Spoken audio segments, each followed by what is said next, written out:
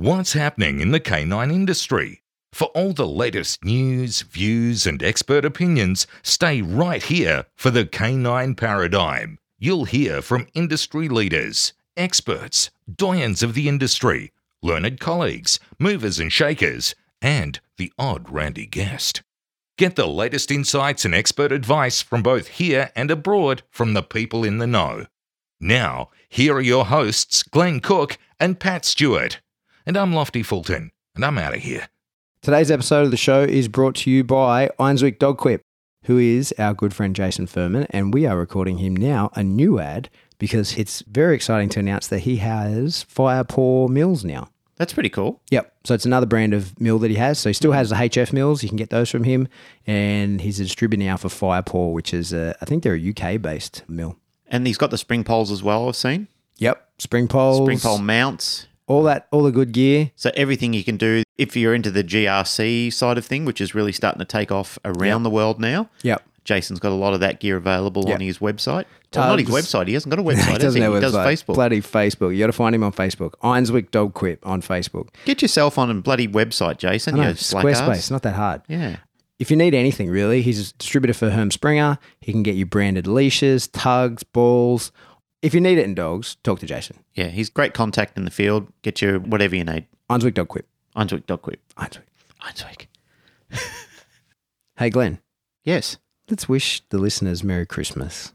Merry Christmas, everyone. Thanks for sticking with us throughout the year. We appreciate you guys listening to the show. It's been a lot of fun to do. Thank you for all the opportunities that you've given to us through the show. Absolutely. Thank you very much, guys. And for you and your family, hope it's a fantastic festive season. Happy Yule. Happy Yule.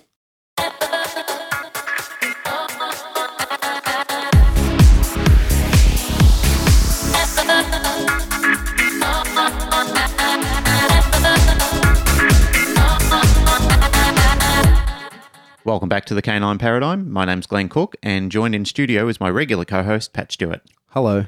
I didn't think this was going to happen today. Yeah, we're lucky, right? Very lucky. Just in short, what happened here over the weekend, on Saturday, we had the most cataclysmic storm we've ever had. The apocalypse happened here. Pretty much the apocalypse happened right here, and it was 15 minutes of fury. It was only 15 minutes, but in that time, it pretty much decimated our whole area. The hills area in Sydney is where I live. And the whole hills area was pretty much reduced to rubble in 15 minutes of storming. Don't play down 15 minutes. I know a lot of people that would be really happy if they could get 15 minutes of fury. Oh, my God. Do you want to name them on air? Name and shame? Where did that come from? I heard you say it and I thought, I should have got that in earlier, but it's still a good enough joke. It can carry over to the end. So it was a big storm? Yeah, it was a big storm, the worst that we've seen in the area. Trees in the area were just bending in half, like you'd hear them cracking. We couldn't see out the windows. The rain and the shit that was blowing around was just out of control. Like if you were outside, you could be hit by anything. So we could hear crashing and trees breaking and snapping all around us. We were actually worried that it was going to come through the house and land in the living room and go through the kennels because we've got large gum trees and pines and everything around. So you could hear them splintering. You'd hear like massive banging and everything like that. But there was so much thunder and lightning going on at the same time. I mean, it came from nowhere. It gave us no warning. It was in the area before we even knew what was going on. And within 15 minutes, the cloud and the rain and everything stopped and blue skies returned. Crazy. It was like a mothership came over and just started invading the area and destroying everything in its path. But it was, the weirdest thing about it was how much damage it did in such a short time. Like even when we sort of realised what had happened in our area, we didn't realise what was going on in the greater area. I mean, how could you? I mean, communications were cut straight away. It tore off all the power lines in the area. And we didn't realise that there was something like 500 incidents where power lines were damaged all around the Hills district. Wow. So we were without power for, I think, 2 days. The whole area was completely blacked out. But as we drove up the road, there were trees going through the middle of power lines. In West Pennant Hills, which is about 15 minutes down the road from us, there were power poles that had been ripped off and thrown through the front of people's houses and stuff like that. So what we were dealing with, even though it was pretty major, was minor compared to the drama that other people put up with, because we didn't lose any critical infrastructure. So no animals were hurt, no buildings. But I think were, that's where you're lucky, right? That nothing fell on the kennels. So amazing. Because you're pretty much full now, right? Not quite. No, this is the dead period before the busy period. Right. So that was actually another fortunate thing, was that we weren't super busy, that were staff here. Or, I mean, if there'd been a NDTF group here at the time, all their cars would have been squashed. Right. The trees that fell in the front, which were massive gum trees, landed straight across the area where all people parked their cars. And even though there were some cars parked there, it landed in between them. It was almost like an expert arborist had cut them down and placed them in perfect positions. Funny. So, yeah, they broke some fences where we do play yards, which we've already got. But, I mean, we had a crew of 5 people here yesterday. Mm-hmm. They were cutting and chipping, and they were here from 8 in the morning till 6 at night. And they cleaned the whole lot up. They've chipped it all up. So I think they took truckloads of logs away and they chipped everything else up. So they did about 4 loads of chips and completely shredded the area up. And we've got Benny, our resident gardener, out there at the moment. He's sweeping everything up and cleaning everything up. But, yeah, we spent the day Saturday just dragging tree branches off the driveway so cars could get in and out. Yeah, right. And you can see them all out the front. It was just absolute complete chaos. So, yeah, I didn't know whether we'd have power on. I didn't know whether we'd be able to sit here today and do the podcast. Crazy. But here we are. And it's nice weather again. Yeah, it is. But if you look outside, like if you actually go out onto the property and take a walk around, you can see where trees have just completely snapped in half. Like they're from the literally halfway up where the wind velocity was hitting it at such rage, it was just ripping them in half. Yeah, as I was driving in, the whole area is covered in trees like that. The whole street out there, the whole town is torn apart. Yeah, we were very fortunate. And what I would like to do is for people who are listening who did respond and were offering help and food and water, and people were offering to do our laundry for us and let us stay at their place, and people dropped off generators for us. The community really responded. And even 2 random guys, father and son, were driving up and down the road. He said, I've got a car full of chainsaws. He goes, if you're blocked in or if you need any help getting any trees off roofs or anything like that, he goes, let me know. And I said, we're okay. There's probably people worse off than us. So that's cool. Yeah, it was so cool. But the whole community responded. Like everybody was helping people. Even when we got power back on, I was watching the news shows around the local area. There were young millennial kids. I don't mean to pick on the millennials, but there were young millennial kids that were driving around to people's houses offering to help people, which is, it's a bit of a rarity these days. All they can do is set them up a website and update their Facebook for them or something. Yeah, maybe.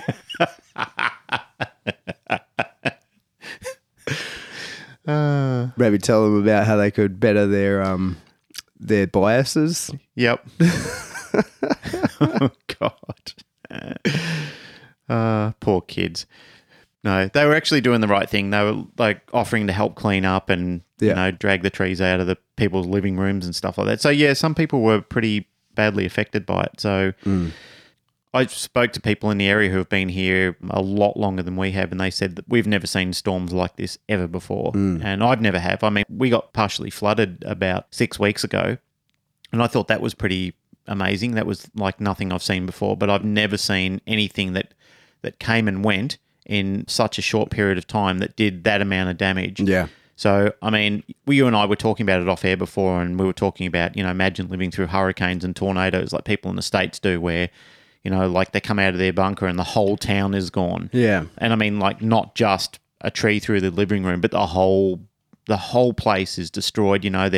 Their livestock are gone, their animals are gone, their cars are gone. Like the whole landscape is just completely transformed into an apocalyptic background.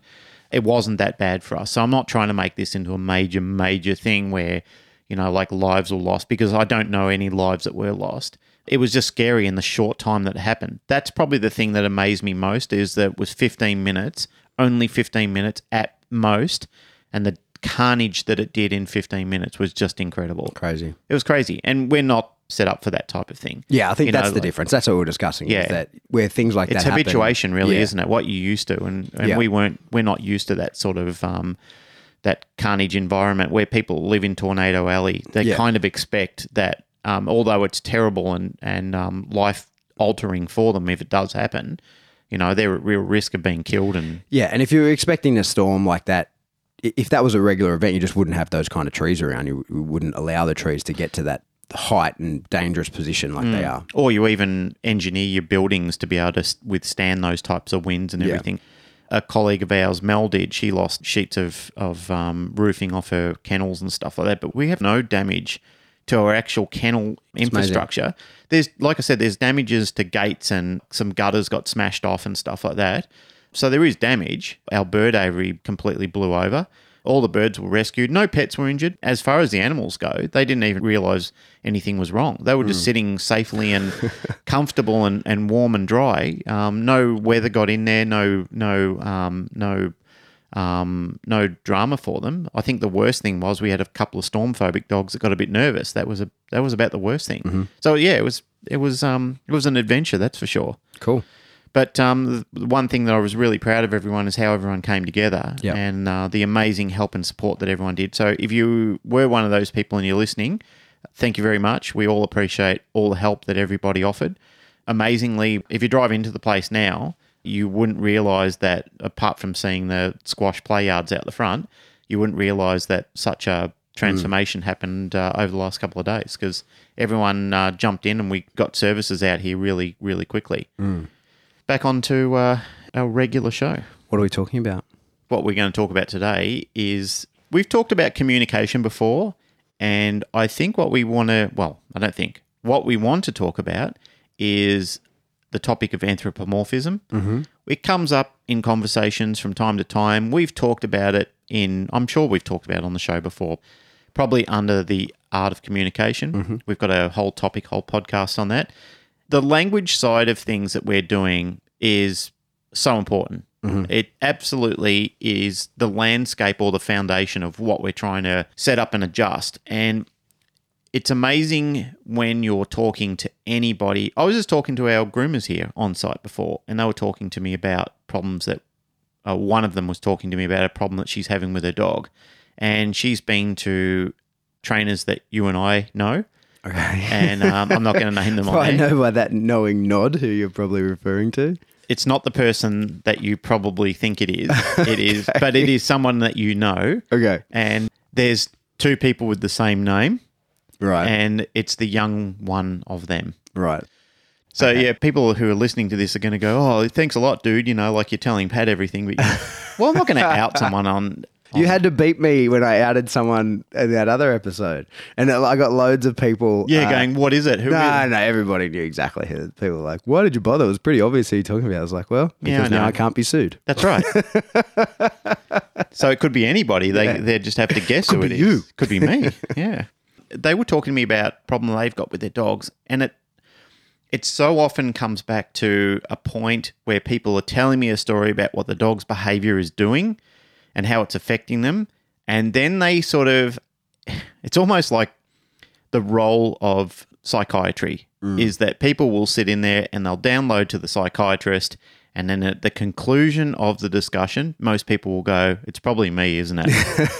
And that's a funny thing that happens. It's not a funny thing, I guess. It's funny for us because we're waiting for that line. Mm-hmm. We're waiting for people to drop that bomb at the end of the conversation. It's probably me, isn't it? Mm. It's not a matter of probably, it is you. And it's something that we all have to recognize, because the foundation of what you develop in your dog is fundamentally what your dog transforms into. Your dog can't be anything else other than what it knows to be. If it doesn't know to be that, it won't be that. And that's what I try and... It's not what I try, it's what all dog trainers, the goal and the mindset of a good, competent trainer is trying to get people to realize, if you want your dog to understand you, then there can be no error in the language that you're setting up between you and the dog. Yes. It only knows what it knows because of you. So that line, it's probably me, isn't it, is absolutely 100% correct. Mm-hmm. It is you. Now, that doesn't mean that dogs won't test the waters. It doesn't mean that they won't go up and touch the fence like a horse would do. Mm-hmm. They're occasionally going to try it to see if the fence is on.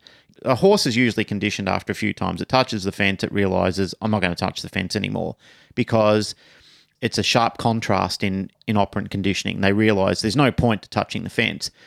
But what we find in the language that humans set up with their animal counterparts is that they don't make it clear enough for the animal to say, I'm never going to do that behavior again because it just doesn't result or favour me. I have a theory on that regarding horses and dogs. Sure.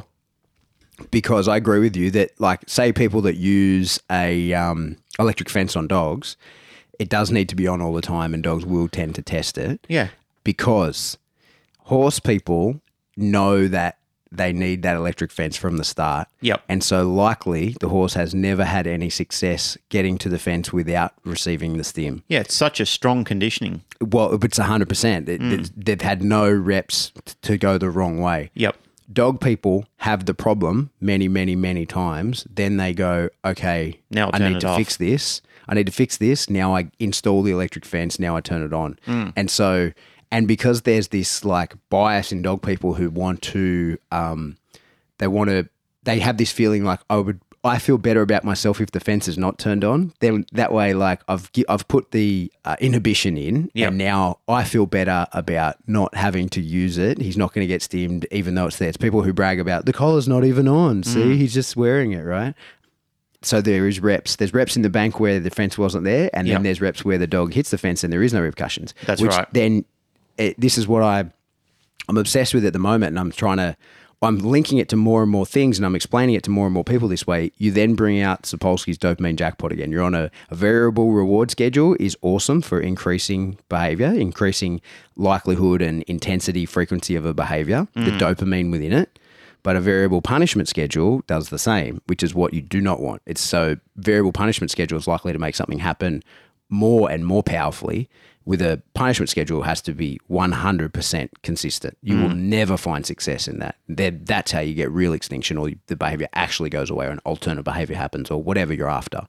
But it's got to be 100% consistent. And dog people do not do that with the fence. Horse people do that with the fence. They do. They're very consistent in it. And that's the great thing about consistency, especially in early learning models, is that the more consistent you are, the more likelihood that you're going to carry over, especially when you start with a continuous schedule of reinforcement and then move to that variable schedule, then you're going to get an animal that starts realizing, well, this is just part of behavior. I'm actually reading Sapolsky's Behave at the moment, which is fascinating. It's very intense. And forgive me because I'm not a neurologist. I don't practice neuroscience as a living, but it's an interest to me as far as changing the landscape of behavior. But what Sapolsky is saying is that most reasoning that happens in the brain starts in the prefrontal cortex. But what you actually want it to do is transform into the cerebellum, where it becomes not a part of deciding about whether you should do it or not. But if it moves into the area of the cerebellum in the brain, then the brain starts to say, well, that's just part of the normal behavior that I do. I don't even know why I do it. Yes. I just do it. Yes. So that's what we actually want in brain functioning, is that we want it to become a behavior where it's not the animal thinking, should I touch the fence today? Where the animal goes, I'm never touching the fence. I don't need to do it. And I'm not even sure why. I'm not going to do it. Yeah. So we want it to become a behavior that the animal bypasses and doesn't have to think, today I'm going to see whether the fence is on or off. It's interesting you say that about the cerebellum and the prefrontal cortex. That's changed the business name, that Operant Canine, and made that logo. That's sort of the whole idea of it, because all the training that I'm doing, and I think most people are doing or should be doing if they're doing it well, is that you create an operant dog. So he's making all these decisions.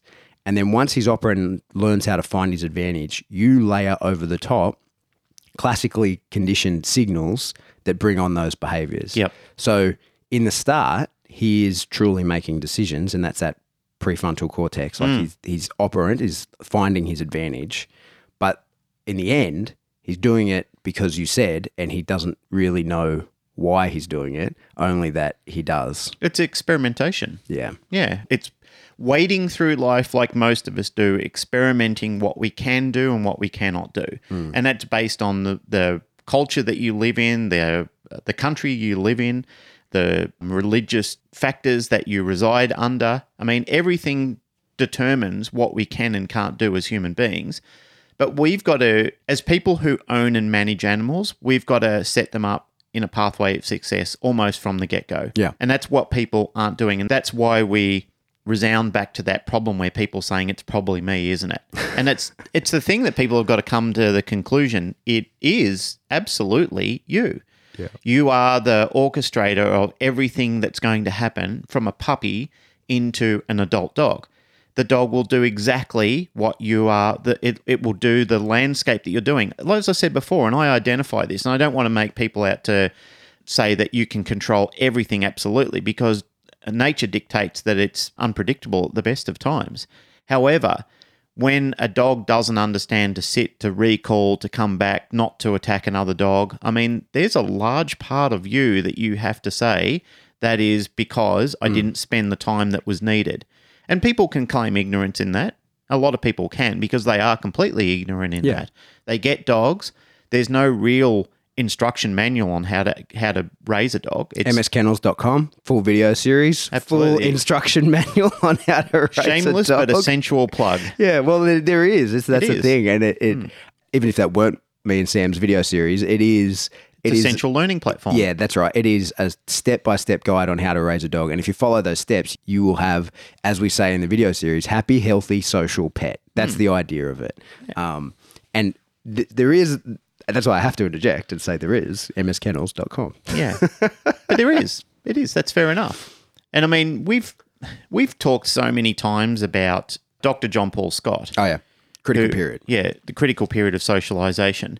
I mean, that's just one part, an amazing one part, and an absolute essential root of the part of getting it right in dogs. But there's everything else that's layered on the top of that. Yeah. Like, that's the foundation work that needs to be set in concrete. You need to make sure, because Pat and I were talking off air again. We, prior to doing the show, we often have a coffee, and sometimes what we're talking about in the kitchen while we're having a coffee is, it's a shame that we weren't recording at the time, because it's essential communication on animal raising and animal learning and learning theory. And sometimes we get most of it down when we're doing this, and sometimes it's left in the kitchen.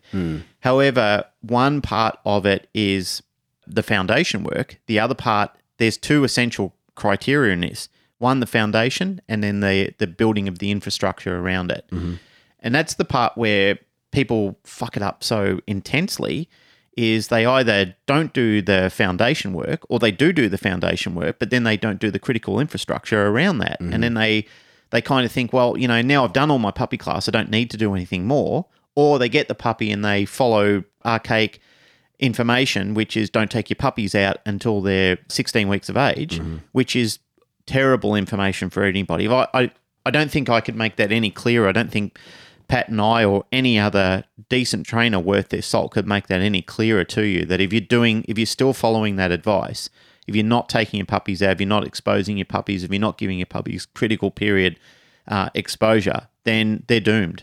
They're literally doomed. I mean, as a caveat that we always like to put on the show, we do have to acknowledge that there is a real risk of pathogen exposure. We have to acknowledge that. That's absolute reality.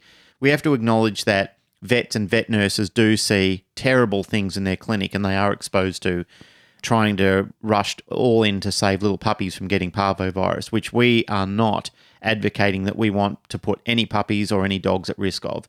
There's never been a time that we've recorded this show, there's never been a time that I've been a trainer that I've said to people, you should risk getting parvovirus. What I'm saying to you is the risk of your puppy or your dog living to adulthood from socialization problems is considerably more prevalent than the risk of getting a pathogen. Yeah. But let's say we are using intelligent design here as a society of people who own and care about dogs. Let's say that we're being thoughtful about everything. What we would do, as we've said on shows before, is manage the areas that we're actually taking dogs into. Yes. Like not taking them into those exposed areas where all the neighborhood dogs are pissing and shitting all over the place, and then having your puppy running around and getting involved in all that.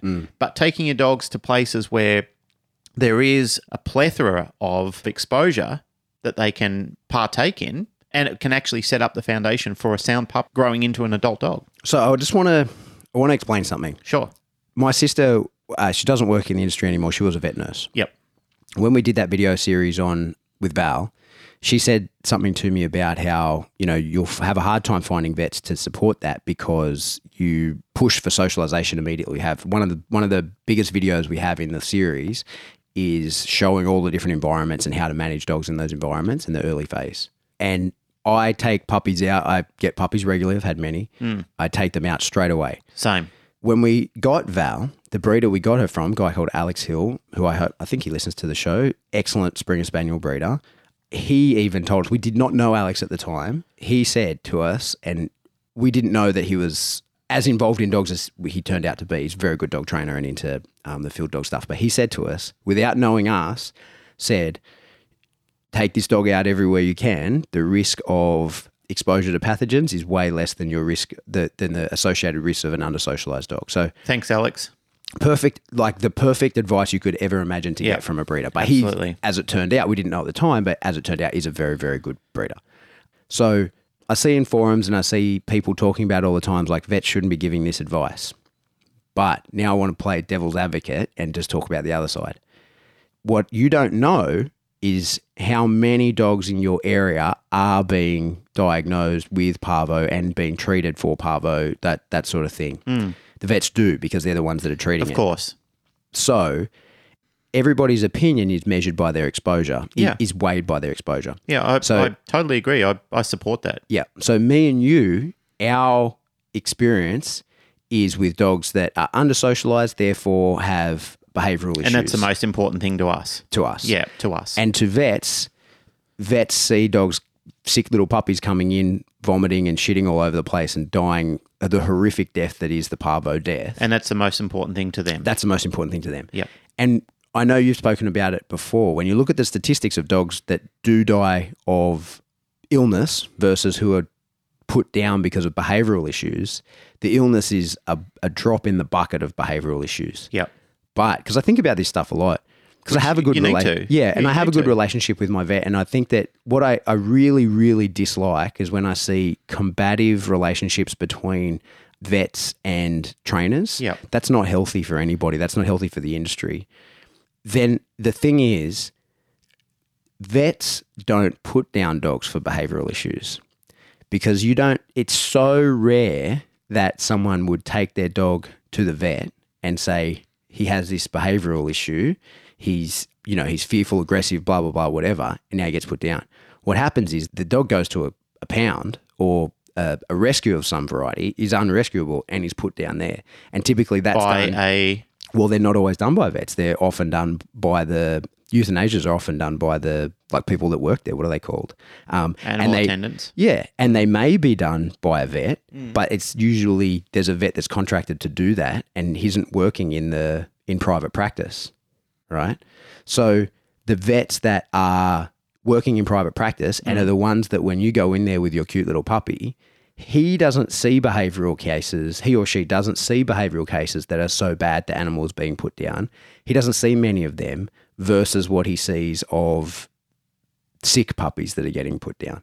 So I always like to just point that out. Even though your local vet, his bias is influenced by what he sees every day.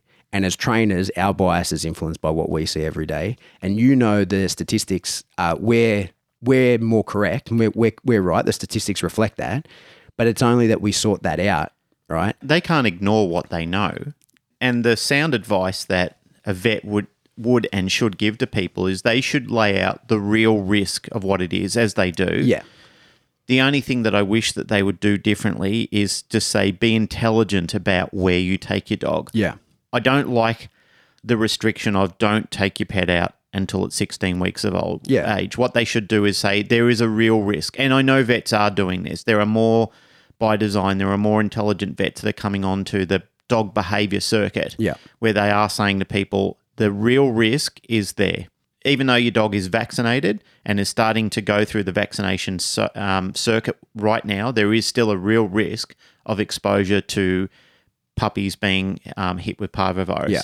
And I mean, I know there's vets who listen to this show, and I've got to say to you, running a puppy school business in your clinics where sick dogs are coming to, I'm always questioning that fact. Yeah, so this is that's what I think about as well, because I've never stopped thinking about Yeah. that. And you can't justify it to me well enough because, guys, you have to admit it's a business decision. It's not when you're telling people that there's a real risk of getting parvo and you've got parvo vomiting, shitting dogs coming up your car park where Yeah. you can't sanitize where parvo is prevalent in your soil pathways and gardens and everything like that, and then you've got little puppies coming to your Yeah. facilities, you have to take some responsibility on that. yeah, I know this is controversial, and I know people, especially in the veterinary world, will be looking at me saying, you're a bastard, Glenn Cook, because you just outed us for something that we don't support. But if you are a genuine human being, if you are listening to this message, you'll have to say,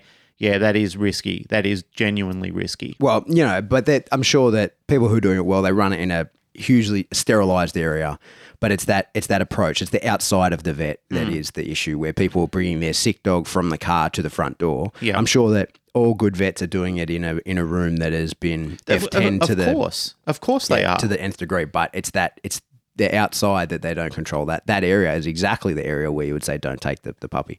It reminds me, so when Rip was born, the day after we left hospital, he had like a gastro bug that he probably got from someone seeing, and we had to go back to hospital like the next day.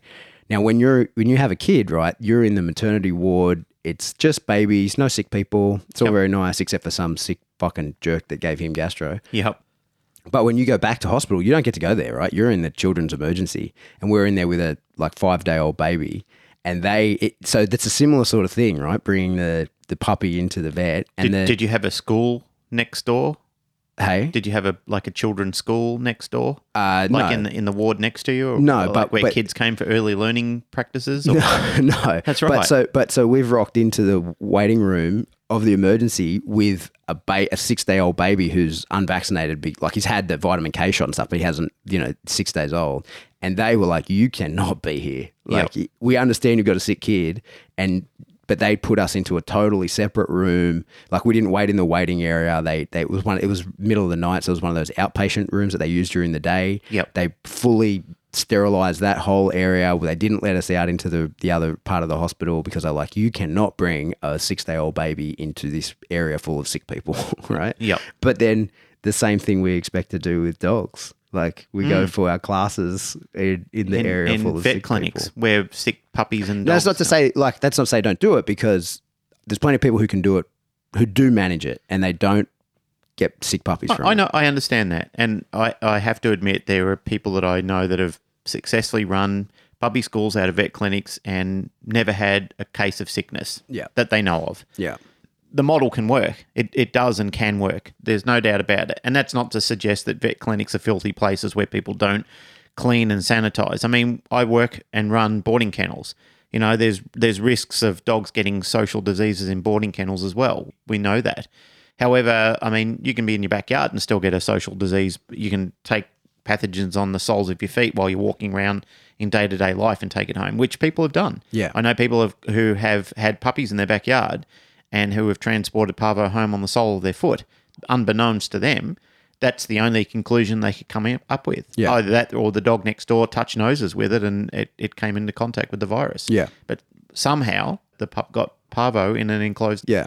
an And encapsulated look, environment. It happens. That dog we talk about, Ghost, he had parvo. Yeah. Survived the motherfucker. Nothing kills Ghost but Ghost. Yeah. And he was vaccinated. But I'll add, shit happens.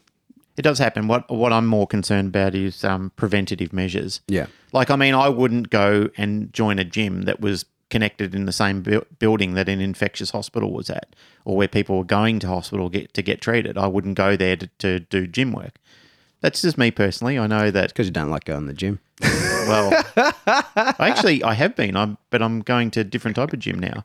But I do go. I mean, You've joined the cult. I've joined the cult, and so have you. No, my kids joined the cult. Well, that's connected. Yeah. The So- jiu-jitsu cult. You're in the jiu-jitsu cult. Yeah, I don't think I've ever been in so much physical pain, muscular-wise. I mean, I think going to a gym and pushing weights would be easier than going to jiu-jitsu. Every muscle in your body feels like you've got DOMs in it all at once. So you're not just doing one body part, you're doing all of your body parts all at once. Yeah. But it's good for me. I mean, I've been a fat fucker for ages, so it's very good. All right, back on track. Back on track. So what were we talking about? I don't even know. We've just diversified from Critical period. of Yeah, wellness. critical period. But I think the message that we're trying to talk about is it all stemmed from people coming with that catchphrase, "It's me, isn't it?" when they're talking about their dog behaviour. Yeah. Yeah, so we're talking about how more often than not, when there's a behavioural issue, it's the people that are at fault, the owners of the dog that are at fault. Yeah. Again, when we're in the kitchen having the pre-talk about what we're going to do on today's show, we kind of discussed the topic of anthropomorphism. And that's one of the things there that I find that whole subject quite a white elephant for a lot of people. There's a whole range of discussions that have happened around anthropomorphism over a millennia that I've been involved in dog training. Well, it's 3 decades, not a millennia, to be exact. I just don't want to out myself, and people say, "Are you really a million years old?" Yeah. So over the last couple of decades that we've been talking about, and really when I learned what anthropomorphism is, one of the discussions around anthropomorphism is how to spell it. I mean, most people don't even know how to say it properly. I struggle. Yeah. But the reality with anthropomorphism is that when we start to endow a dog with human characteristics, I mean, Disney has done this sort of thing for years, like they've made ducks and mice and dogs and elephants into human-like characters. And that's what people have grown up with for the last 100 years. Ever since we've got cartoons and shows like Mr. Ed and Rin Tin Tin and all those type of things, people have looked at it and said, well, animals can understand us like a human child can. Well, they can understand us, and this is the whole point of language. But the language has to be very clear and concise, and it has to be the language based on what a 2-year-old would know. So they do say, if you are examining the neuroplasticity of a dog, that it's around about 2 to 3 years of age. Okay. So if you want proper language to a dog, then you have to relate it to the same way that you would educate a 2 or 3-year-old. They do know, they understand concepts, they know what operant learning is once we have developed it within the dog, once they know the consequences in it. They are learning this from their littermates and their parents when they're born, especially the mother. I've got great videos that I've shared with people in time where puppies have experimented with behavior and the parents are correcting it. So they're learning what I can do and what I can't do from early developmental stages. Then it's up to us. We've got to make everything clear. Yeah. We've got to make the whole landscape and the whole knowledge base of that dog. If I'm fitting in to the human environment, if I'm coming into this household, this is how it has to be. The more anthropomorphic you are with your dogs, the more that you try and treat them like little fur baby humans, the more you are doing a disservice to them. You have to acknowledge that. It's not wrong to love your dog.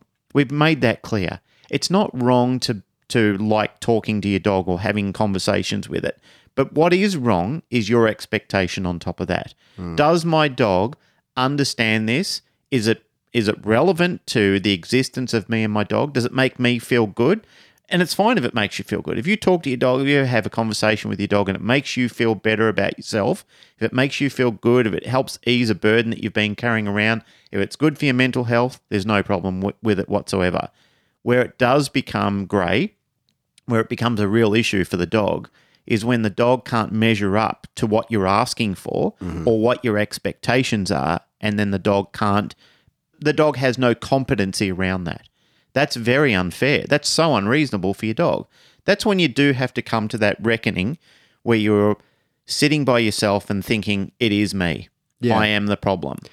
Do you think anthropomorphism gets blamed a lot when really people are just being inconsistent and not giving their dog good signals? 100%. Like, I see a lot of like asshole dogs that are just products of their environment. Yep. And I see a lot of asshole kids that are just products of their environment. And often I see them in the same household, right? Yeah, and absolutely. So you can't say that, oh, you're being too anthropomorphic with that kid. Like that's impossible. That doesn't work. But it's what you can say is, hey, you're not giving clear signals so you're being inconsistent in your language and your, isn't it? All dogs, all people, everybody's just trying to find their advantage, right? Everybody's just trying to get through life keeping the themselves... hustle, isn't it? We Yeah. talked about this a while ago. It's the hustle of life. Everybody's just trying to stay out of the red and keep themselves in the black. Like, that's absolutely. life, right? Yeah. Dogs are trying to do that. People are trying to do that. And you will do whatever it takes to get that done, right? Well, and every species that we're talking about, like there Yeah, isn't a everything. species on this earth and beyond that we know about, there isn't a species that isn't trying to do the best it possibly can to favour its existence. And I think even altruism doesn't really exist. I think that this is an interesting conversation because it's a bigger topic, but I feel like even people who do, beautiful, kind things for other people are relieving a stress from themselves by doing that and are making themselves feel good about it or are avoiding the stress of the guilt they'll feel if they don't, right? So like even, like I used to make the argument, I'd say your dog, like there are dogs that will take a bullet for their handler, but they don't understand what the repercussions of that bullet are, first of all. That's right.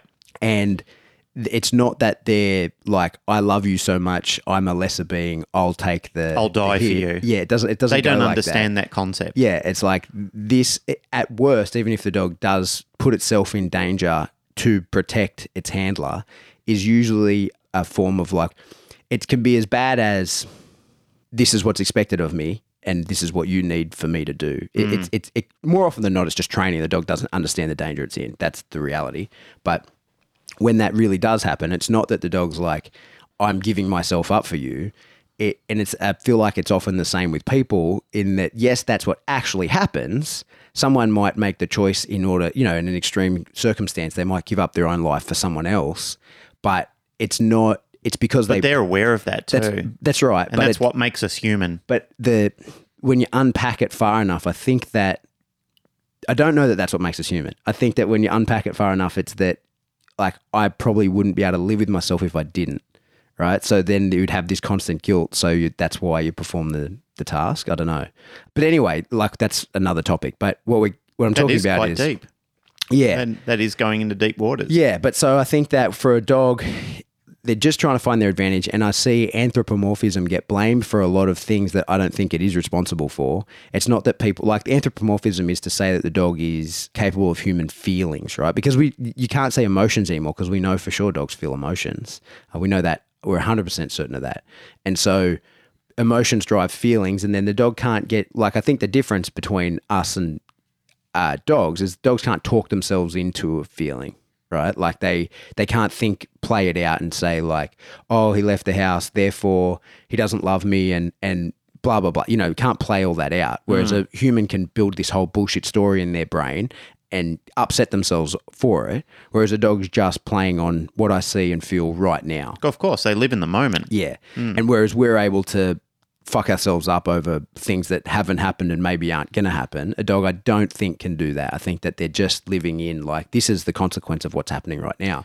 And where people were blaming anthropomorphism and saying, oh, well, you're giving your dog... They don't understand it. That's why they're blaming it. Yeah. And so there's a lot of people say like, oh, you've got a bratty dog and it's because you're being anthropomorphic. I don't think they are. They're probably... Even to say at that point that someone's spoiling their dog, I don't think is correct. I think that it's that you've built these behaviors. You've rewarded the behaviors. Because you can spoil a dog and the dog be perfect. Like I would argue that my dogs are spoiled, right? Like I give them everything that they could want. I go out of my way to fulfill them. Is that spoiling them or is that...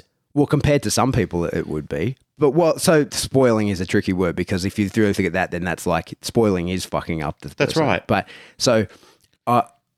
I think what you're doing is meeting the obligation that you should have as somebody who's decided to take on I agree, animals into your lifestyle. But like I do a lot for them. Yeah. That's the thing. Yeah. And I think there's people who think they're doing a lot for their dog, but are actually fucking up their dog because they're not doing the right things. Yeah, that's the key point. Yeah. That's the best point in the discussion is that they're not doing the right things.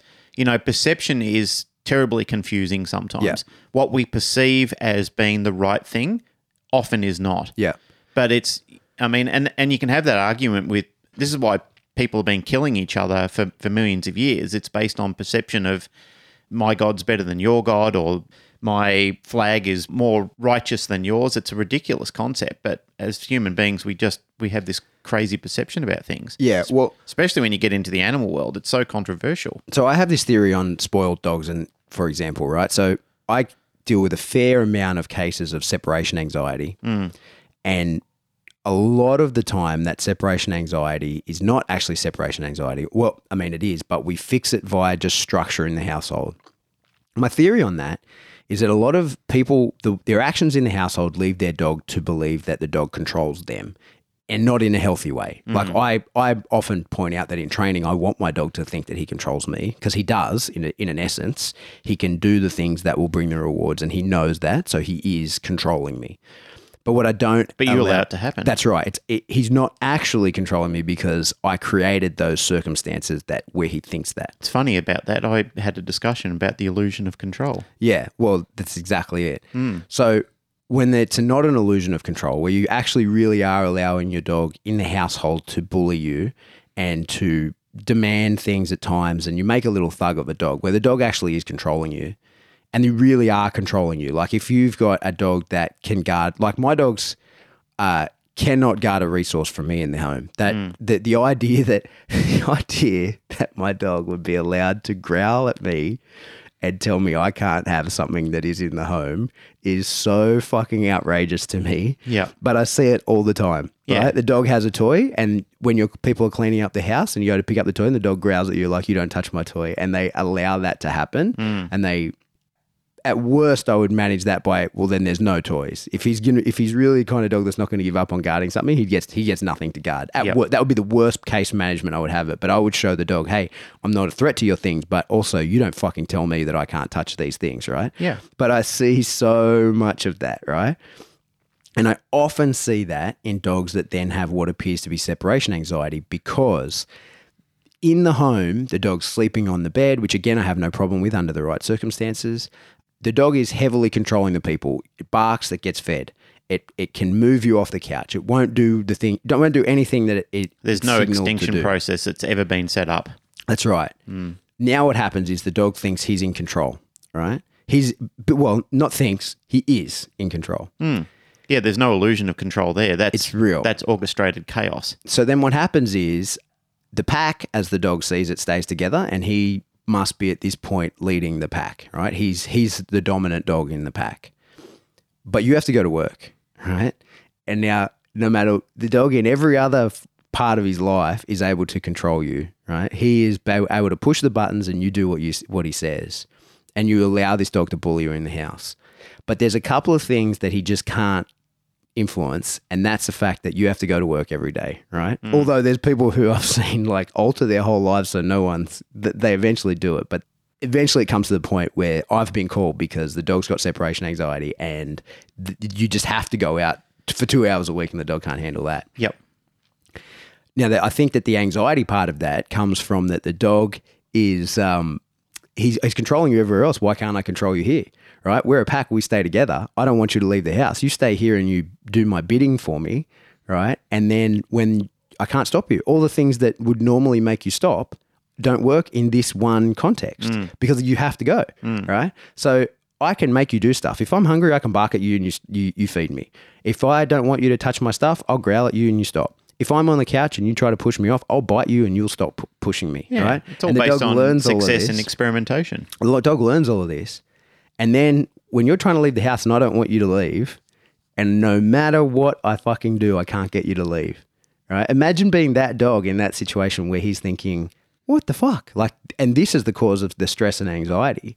And as we talked about in the Patreon dominance episode, like, I don't think that many dogs are really capable. You know, this is another conversation that you could go down a rabbit's warren on dominance theory and that kind of thing, right? Which I don't think plays a very big part in training. I don't think that, but it certainly exists, right? If you get 5 dogs, 5 whales, 5 people, 5 ants probably not. Maybe ants is the wrong example, but you put them all in a room, within a few hours, it's going to be pretty clear that there's a number 1, there's a number 2, there's a 3, there's a 4, there's a 5, right? Well, it's all resource dependent, isn't it? In that room, in that context, right?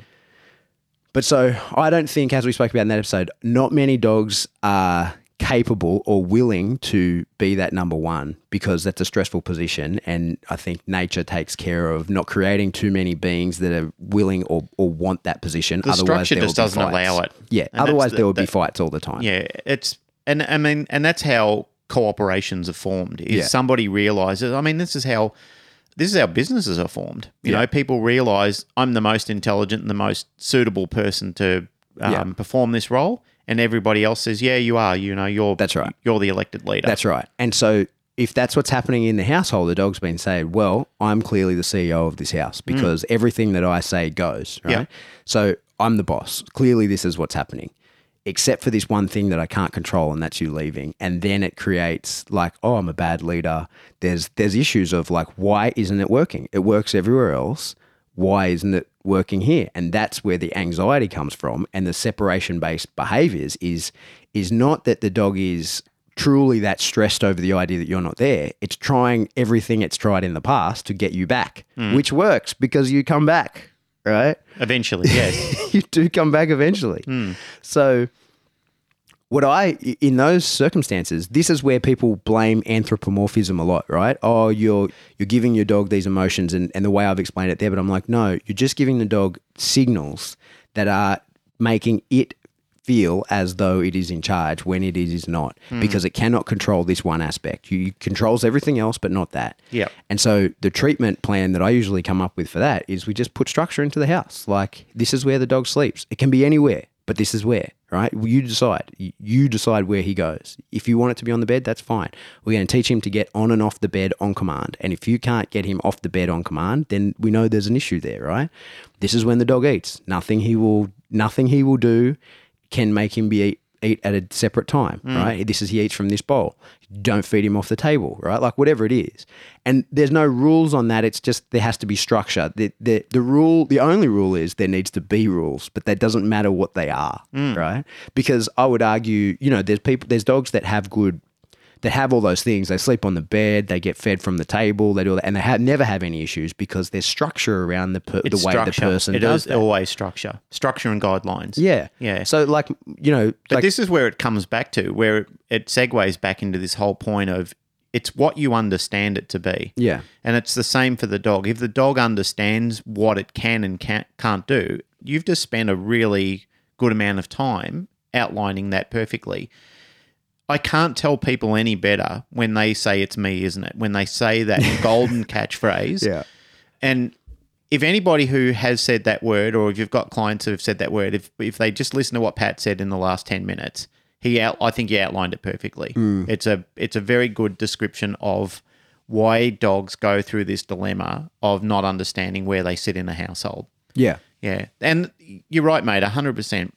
People's perception of anthropomorphism is very muddy. It's always been a muddy topic because it's not based on the way the dog behaves. It's based on how you think about your dog. Yeah. The perceptions that you cast upon your dog, the fact that you've forgotten that your dog is part of the canine familiaris family. It is a dog. It thinks like a dog. It acts like a dog. It interacts and it thinks and acts and it functions well in our family structure, in a human family structure. But the reality is it's still a dog. It's not, you didn't give birth to it. It's not part of your biological bloodline. And the reality is if you respect and understand your dog as being a dog and you know how learning theory works on the dogs, very similar to ours. However, there are limitations of what they can and cannot do. Yeah. Once you understand that, then you're not being anthropomorphic in anything that you're doing. If you don't understand that and you do have thoughts and feelings about your dog as being a baby and that you're trying to raise it to understand you like a human being, you're being anthropomorphic. You're endowing your dog with human characteristics, things that they cannot live up to, and they will definitely fail time and time again. Yeah. It's a real problem for our dogs. Yeah. They can't function well and live well under those expectations. It's way past them to do it. It's so unfair and unrealistic that it's setting them up always to fail. Yeah. Something that it raises a lot of eyebrows, especially, when there's dog trainers out here and they see me putting my dogs back in the box, that can often upset. I've had some people really get upset at the way I do it. In the crate in your car, you mean? Yeah, in the car. Yeah, don't forget we talk about the box as the magic box. Different so we've box, got right? Yeah. So for my dogs to get in their crate, I just say box. That's their command. Yep. But I rarely ever give that command. So I have this long, drawn out conversation with my dogs about how I'm sorry, but their turn of working is over, and they have to get in the box, right? And Remy puts on the brakes. He fully locks down. He will not move. I just often have to drag him to the box, and I apologize to him the whole way, and I'm sorry. And then he puts his front feet on the back of it, stands up, and I will pat him and cuddle him a little bit, and then I say, I'm sorry, you still have to go in the box. And it's just this funny little ritual we have. Now, I could tell that dog, I could say box, and he'll run and fly into that box, right? But I don't, because I can't reinforce it, right? So I've taught him to do that, and I sometimes do. But I can't reinforce it on a schedule to keep that active, and I want to keep it, right? So if we really are finished working, I don't want to tell him get in his box and then him get in there with the expectation of getting his ball, and then I'm essentially putting him away hot, right? Yeah. But the people have accused me of being anthropomorphic because I apologized to him. With the ritual. Yeah, the whole putting him away. And now, same thing, I know that he doesn't understand what I'm saying to him, and that we have this joke and this laugh about how he's going away. I'm fully aware of that. But what I am conveying to him in that time is it's our wind down procedure, right? It's like, come on, we're walking in. I acknowledge that you want to keep working. I appreciate that. I like it, but we need to. Yeah, but it's the over. reckoning made him. You know that. You No, that's understand right. that. And that's the thing is I actually see anthropomorphism as a sickness. Yeah, but You so know, that's like what I mean. Let me just explain. When people say, "Oh, aren't you being?" Because people say it to me all the time. Don't you think you're being a bit anthropomorphic? And I go, "No," and you don't understand the meaning of the word. Yeah. That's That's well outlined. because it's not at all. We're just going through a ritual. I'm talking to him. I'm fully aware that he doesn't understand that I'm apologizing, but this is our wind down, and he understands he's not getting put in the box. What he understands is that he's not getting put in the box with the expectation of a reinforcer coming for having done it. Yep. And he's also not getting put in the box as a negative punishment. I'm not finishing the session because he did poorly, right? So you just want him to understand that the box is just a method of transportation and that's it. And our session's done. He did well, and now he has to go away. And so I do it in a way that conveys that to him. Mm-hmm. And I have intent for doing that. It's not like I do it to upset people, and it's not like I do it because I'm really sorry that he has to go back in the box, right? It's just a ritual that we go through where he understands the session ended, I'm going away until the next session. Yep. But people say to me all the time, oh, don't you think you're being a bit anthropomorphic? And I go, no, I do not. And you need to look up the meaning Shut of the the word. fuck up. You need to shut your fucking mouth.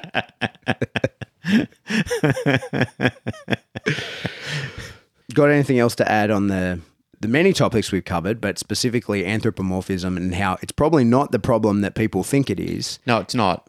And I do believe that we've discussed this with our old mate Chad on a previous topic. Yep. I'm pretty sure that we've talked about this, and I think Chad's got a very good grasp of what anthropomorphism is and isn't. And what it is, in my mind, is it's your expectation that your dog can think and function like a little human baby can. And that's your expectation. It's not the dog's ability to do it, because it cannot. It's been proven time and time again. It's like the Skeptic Society for people who have a challenge to say, if you're magical, come forward and claim this $100,000. It's yours. Like, if you can prove to me and our society, based on our rules, you can have that money. My thing to people who can prove that a dog can function and think like a human being, I've said, come and see me. I'll represent you as your agent, and we'll be Oprah rich. Like, in no time at all. Yeah. There's nobody that can do it. Well, you look at something as simple as the ballpoint pen, something that we give them away as marketing material. Name one dog or even one animal in history, even animals that can invent crude tools like chimps can, the ape family, who do have a higher cognition capability. Name one other animal that's ever invented anything even remotely like that. Well, name one dog. Name one dog that's done anything even remotely human-like in that facet, because you can't come up with it. They are perfectly designed and perfectly engineered as canines. Perfectly. They are smart. They're very adaptable. We understand this. We know this as people who have been custodians and guardians and fanciers of dogs all throughout millennia. The reality is that they are dogs.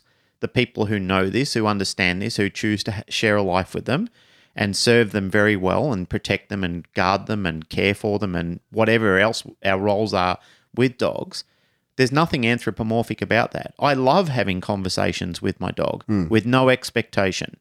And I could never say that anything that I've done there is anthropomorphic. But if I had a conversation with my dog and I can imagine my dog talking to me or moving its lips and responding and having a conversation back with me, I'd have to say that my mental illness needs to be checked. And I'm not poking fun at anybody. I don't think that's a funny thing. But I'd have to say you need to examine that, because that is either mental illness or it's anthropomorphism. Well, there's a good meme that was around. Memes are life. Of course. We usually answer everything in memes. Yeah. There was a guy said he saw a guy at the dog park after his dog rushed another dog or whatever, get him, and he's like, "Why are you doing this? We talked about this, Darren." I think that's anthropomorphism. Yeah. That is the best example. Yeah. Whereas, as I say, in dog training, everything really is make an operant dog, right? Let your dog find his advantage in what he's doing, control the reinforcers, control the aversives, let the dog find the correct behavior, layer over the top of that a command, that becomes a conditioned signal for a conditioned behavior. Continue to reinforce it on a schedule that will keep it going, and that's dog training. And you'll never, if that is which truly is as simple as dog training ever needs to be, you will never hit a problem of anthropomorphism following those guidelines. It's when you expect something from the dog that you haven't provided a reinforcer or an aversive to either make happen or not happen, and expecting it to happen because you spoke and gave a non-conditioned signal, that's where you hit trouble. That, of course, the caveat to that is that applies to a healthy, functioning dog. Sure. We're not talking about dogs that have deep-seated social issues and mental issues. Those are other outliers that we haven't really got into. We have in past times. However, for your average healthy dog, that is the foundation principle. All right, let's wrap it up. Yeah, let's wrap it up. That's it for another episode of the Canine Paradigm. As always, if you like what you're hearing, like, rate, share, subscribe. Jump onto whatever subscription service you download us from and leave a comment if you can. Leave a review, tell a friend. All of that helps us spread the word about the show. If you want to support the show, the best way to do that is via Patreon. $3 a month on Patreon will get you access to an extra episode once a month that we release through there, some educational content. We're getting ready to record the next one for January, which is a bit exciting. And you can do more than $3 if you want, if you're that kind of person. Good on you. It's nearly Christmas. Yeah. Share the love. Yeah. And that's the other thing. Got a Christmas present coming for the Patreon guys, so stand by on that. I don't even know about this. It's getting ready. And if you want to get in contact with us, the best way to do that is on Facebook. We are The Canine Paradigm on Facebook. Oh, I should mention, I am doing some seminars in the States next year. One of the ones in Maine in April, they've just changed venues, so there's spots available for that. So if you jump on my Facebook page, Operant Canine, there's a poster there. You'll see it there. But it's being run by Terry from the Maine Dog Training Company, LLC. I think it's Maine Dog Training Co. at Gmail. Yep. Shoot them an email. You'll find the flyer and the details on it. They've changed venues, so there's more spaces there if anybody would like to come. Awesome. That's it. Glenn, music.